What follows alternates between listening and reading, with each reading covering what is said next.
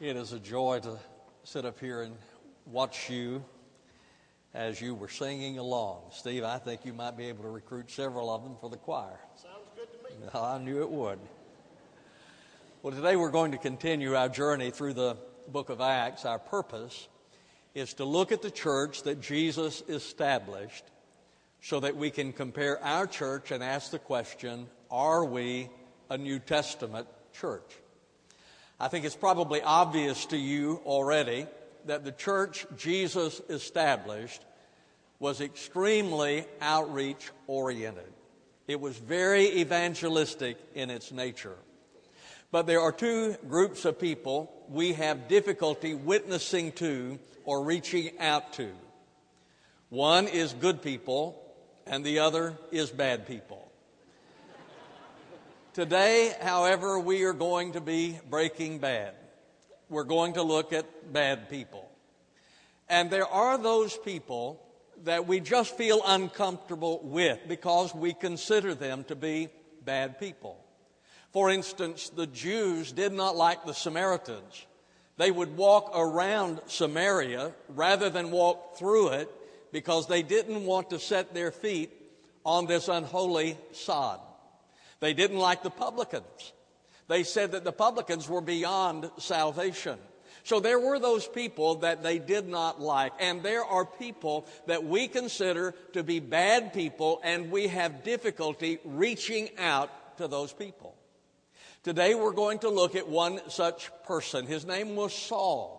Now, you know him better as the Apostle Paul, but before he came to know Christ, he was a bad person. Take your Bibles, turn with me to Acts chapter 9, beginning in verse number 10. Now there was a certain disciple at Damascus named Ananias. And the Lord said to him in a vision, Ananias, and he said, Behold, here am I, Lord. And the Lord said to him, Arise and go to the street called Straight, and inquire at the house of Judas for a man from Tarsus named Saul, for behold, he is praying. And he has seen in a vision a man named Ananias come in and lay his hands on him so that he might regain his sight. But Ananias answered, Lord, I have heard from many about this man, how much harm he did to thy saints at Jerusalem. And here he has authority from the chief priest to bind all who call upon thy name. But the Lord said to him, Go, for he is a chosen instrument of mine, to bear my name before the Gentiles and kings and the sons of Israel. For I will show him how much he must suffer for my name's sake. And Ananias departed and entered the house, and after laying his hands on him, said, Brother Saul, the Lord Jesus, who appeared to you on the road by which you were coming, has sent me to you so that you may regain your sight and be filled with the Holy Spirit. And immediately there fell from his eyes something like scales, and he regained his sight.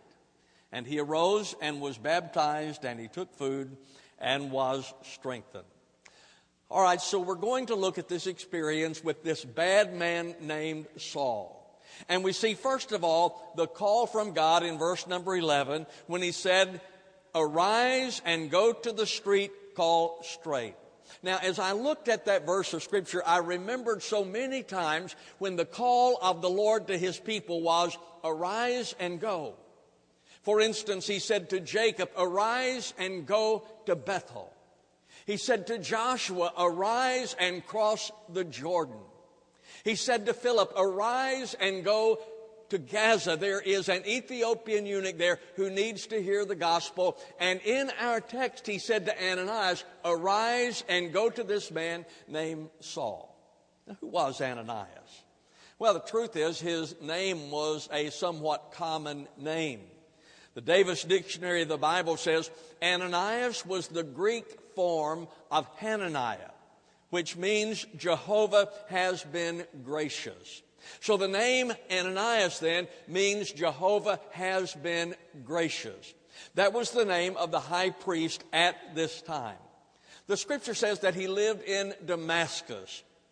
We become familiar with Damascus in recent days because we see it on the nightly news as a result of the civil war that is taking place in Syria. So we have seen Damascus on many occasions on the news. Damascus was an ancient city. In fact, it is one of the oldest cities in the world. It was a center of trade at that time, world trade at that time from Damascus. Davis wrote, 3 great trade routes center at Damascus. One leads southwestward to the Mediterranean seacoast and Egypt. Another runs south to Arabia. And the third crosses the desert to Baghdad. The city is very ancient. It is mentioned as early as the time of Abraham. In the days of David, Damascus was one of the several petty states of southern Syria. So when we are talking about this city that we still see on the news today, it was an ancient city dating all the way back to Abraham.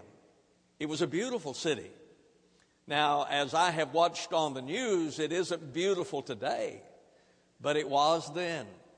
The writers at that time referred to it as the Pearl of the Orient, the beautiful as Eden, the fragrant paradise, the plumage of the paradise cock, the colored neck of the ring dove, the neckband of beauty, the Eden of the Muslim. It was said when Muhammad saw Damascus that he turned his eyes away and said, man can only have one paradise. My paradise is fixed above. So when we're talking about the city of Damascus, understand that it is an ancient city. It was an important city because of trade, and it was a beautiful city.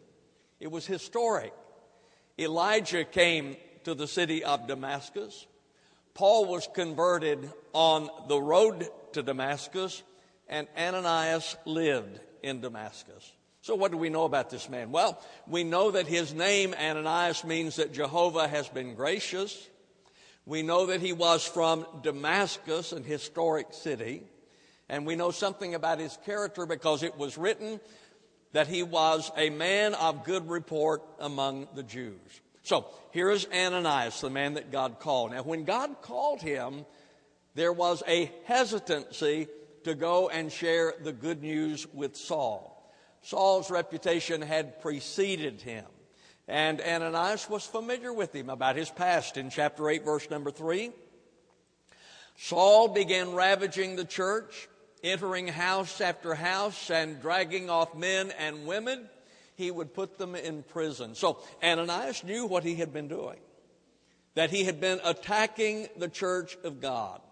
He knew also that he had not changed, because in chapter 9, verse number 1, the Bible says, now Saul, still breathing threats and murder against the disciples of the Lord, went to the high priest and asked for letters from him to the synagogues at Damascus, so that if he found any belonging to the way, both men and women, he might bring them bound to Jerusalem. So Ananias knew something about Saul. He knew about his past, about his attack on the church, and he knew that he had not changed. He was still doing it. But here's the thing. God knew something about Saul also. Now look at verse number 11. And the Lord said to him, arise and go to the street called Straight, and inquire at the house of Judas for a man from Tarsus named Saul, for behold, he is praying.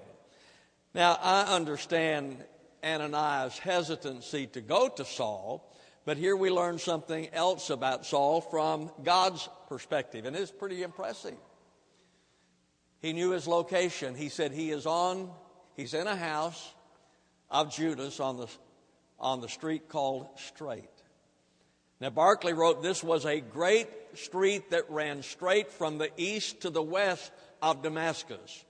It was divided into 3 parts. A center part where the traffic ran, and 2 sidewalks where the pedestrians thronged and where the merchantmen under canvas awnings sat in their little booths and plied their trade. If you have ever been to the Middle East, you have seen similar things. There is the street, and then there's the place for shopping. So When he said that he is on a street called Straight, it would be like a main street to us. It is a commerce area. But isn't it interesting, at least it is to me, that the Lord said he is on a street called Straight in the house of Judas? Did you know that God knows where you are today? He knows that you're in church, but he knows that you're at First Baptist Church in Columbia. You know, sometimes we think that we're getting away with stuff, but God knows. Now, don't tell anybody that, but God knows. He knows where you've been. He knows what you're doing. He said, I want you to go to him. He is on Straight Street in the house of Judas. He also knew about his heritage. He said that he is a man from Tarsus. Now, that probably is not that impressive to us. But Paul was very proud of his hometown.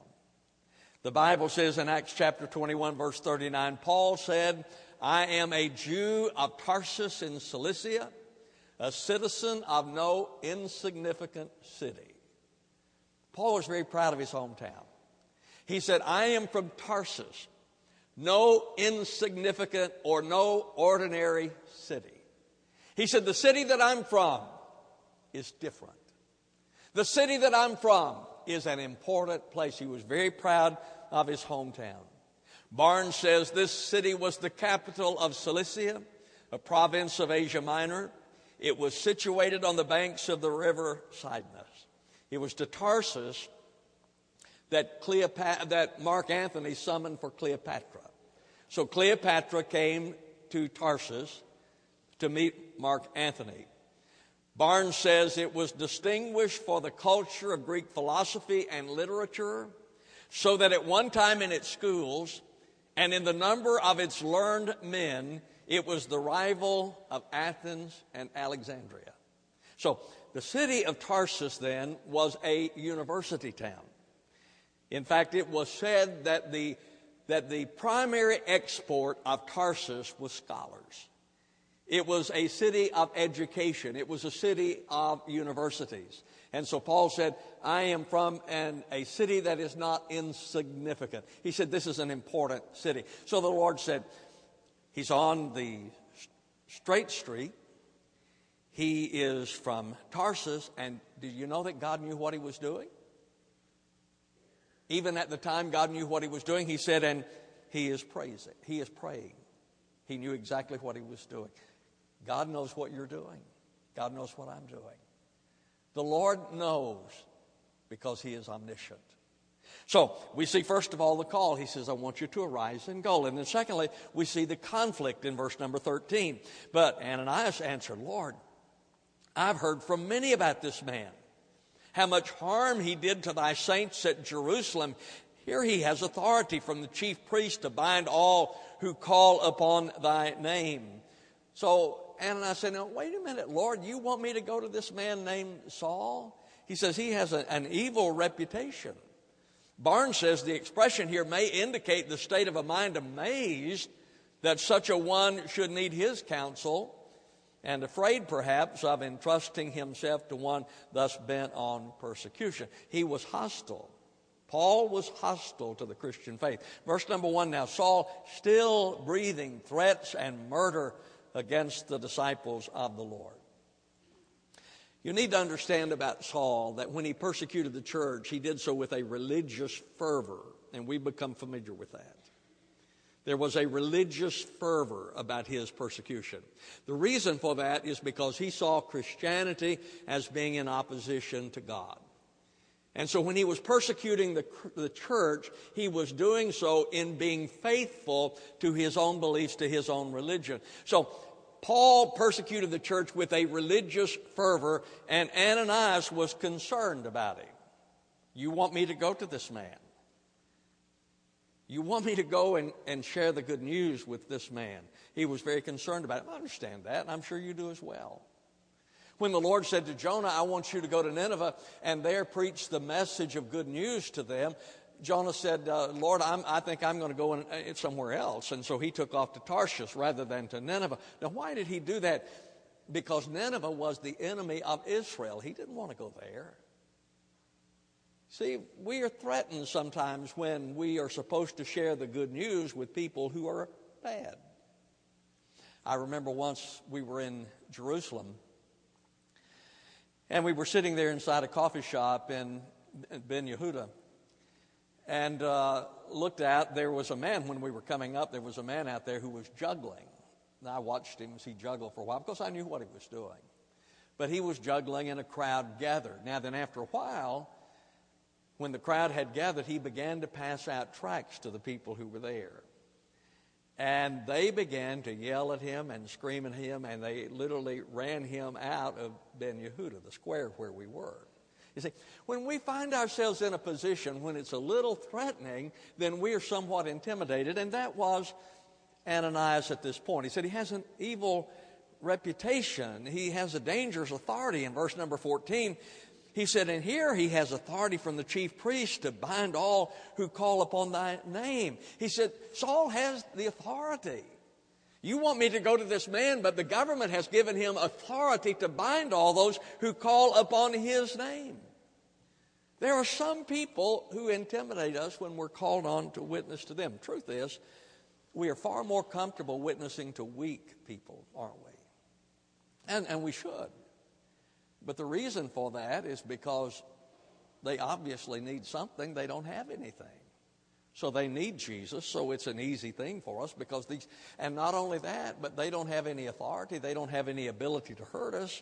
And so we're more comfortable with that. But we are threatened when it comes to ministering, to witnessing to those who are powerful. First of all, what is their need?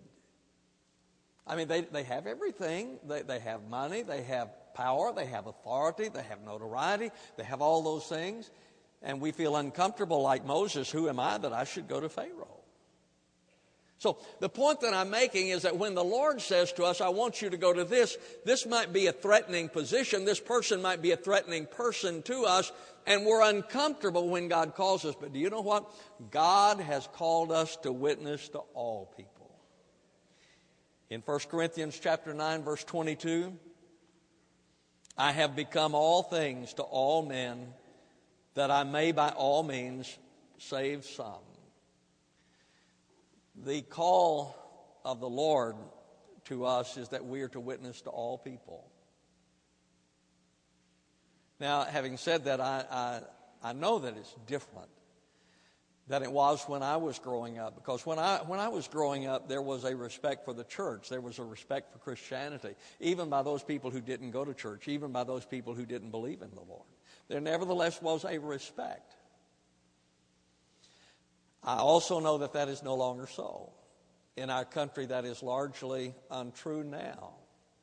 Perhaps you read last week, as I did, about an Army training session that was taking place. In the session, the AFA, the American Family Association, was listed as a hate group by the Army.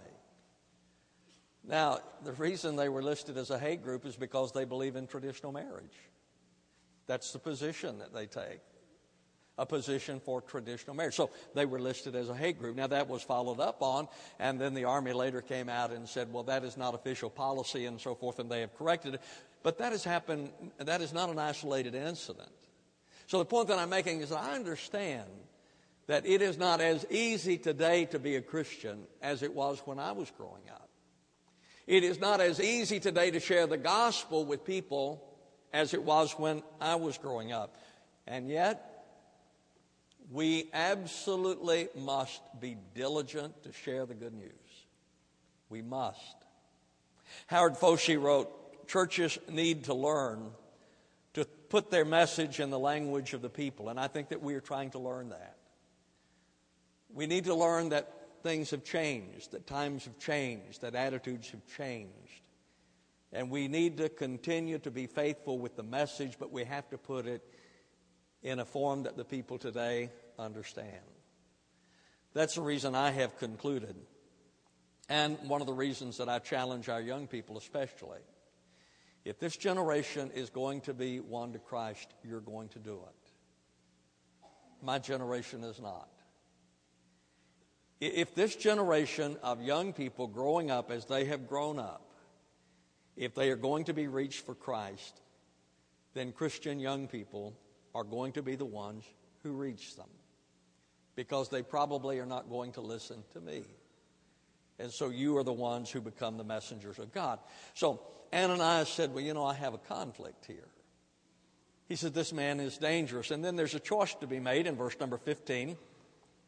But the Lord said to him, go, for he is a chosen instrument of mine to bear my name before the Gentiles and kings and sons of Israel. Now then, Ananias had to make a choice. Was he going to be obedient to the Lord and do what God had told him to do, arise and go to this man? He had to make a choice, because God had already chosen Saul. He said, I have chosen him. Ananias, even though he is threatening to you, I want you to go to him because I have chosen him.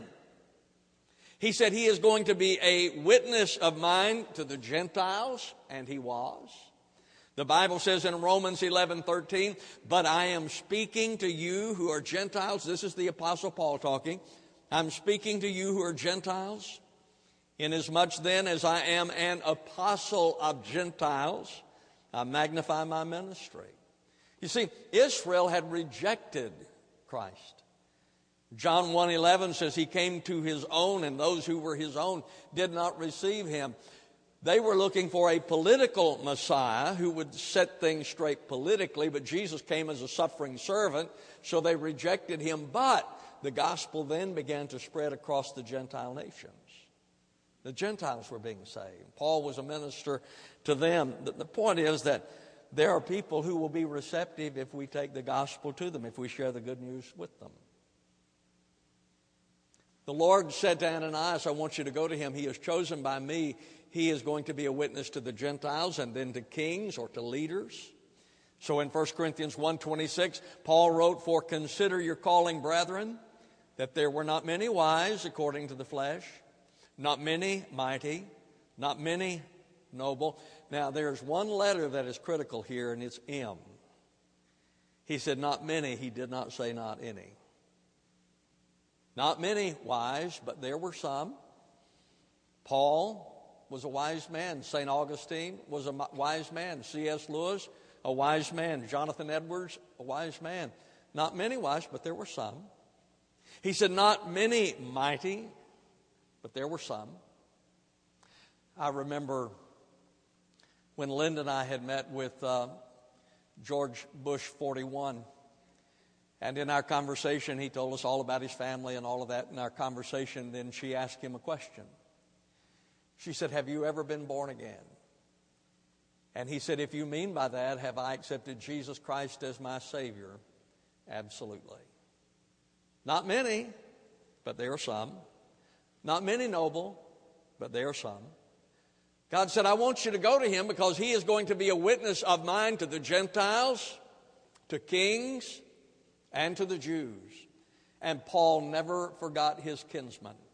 In Romans 10:1, he said, brethren, my heart's desire and my prayer to God for them is for their salvation.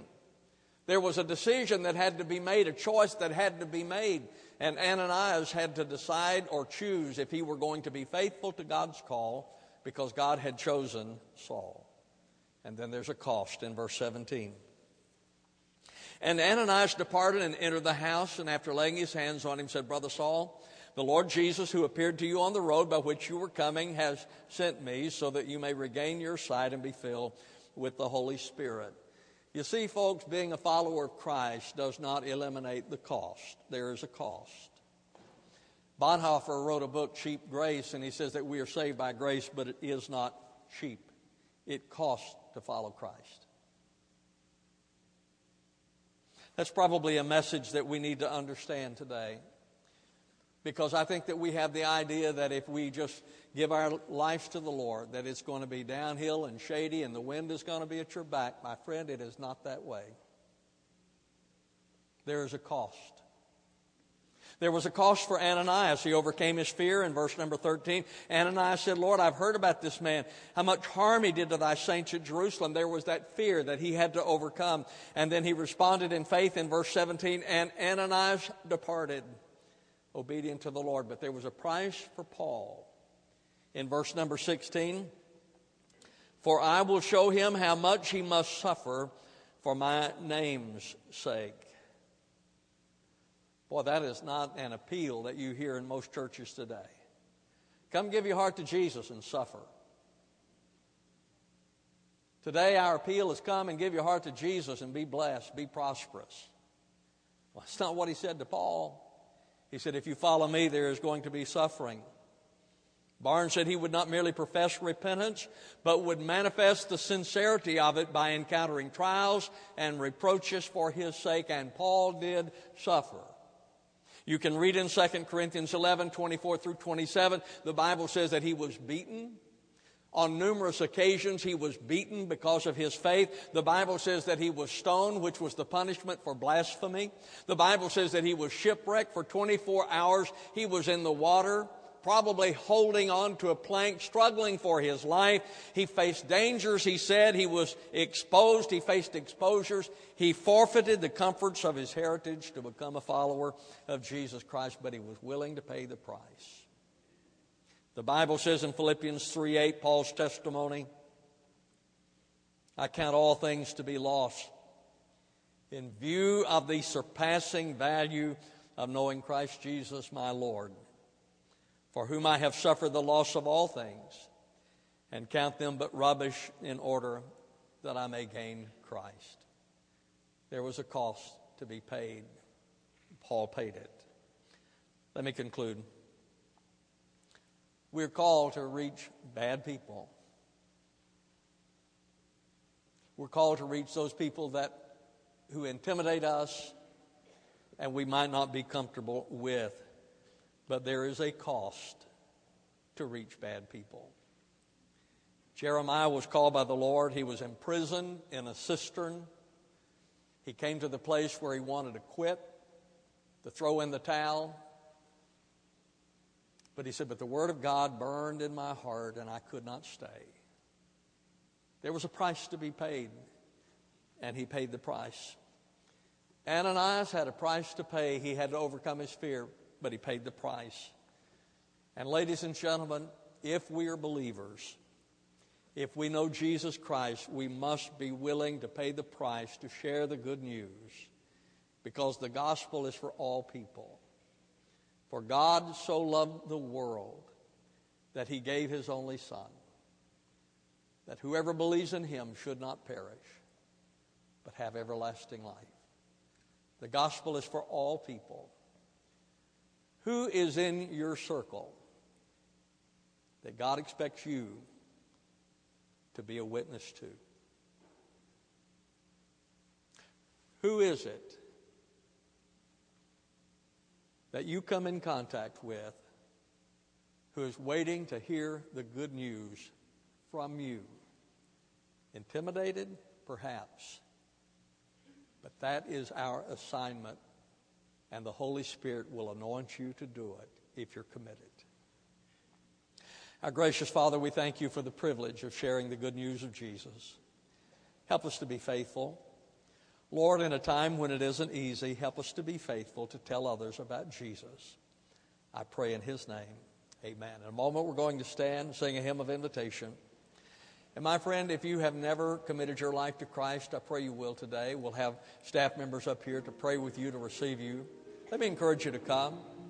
If you're looking for a church home, our doors are open to you. I'm not going to tell you that it's going to be easy, because it isn't. But if you're a person who's willing to commit your life to Christ and trust yourself to him, I ask you to come today. Stand with me, please, as we stand. They sing, you come, I'll greet you as you do.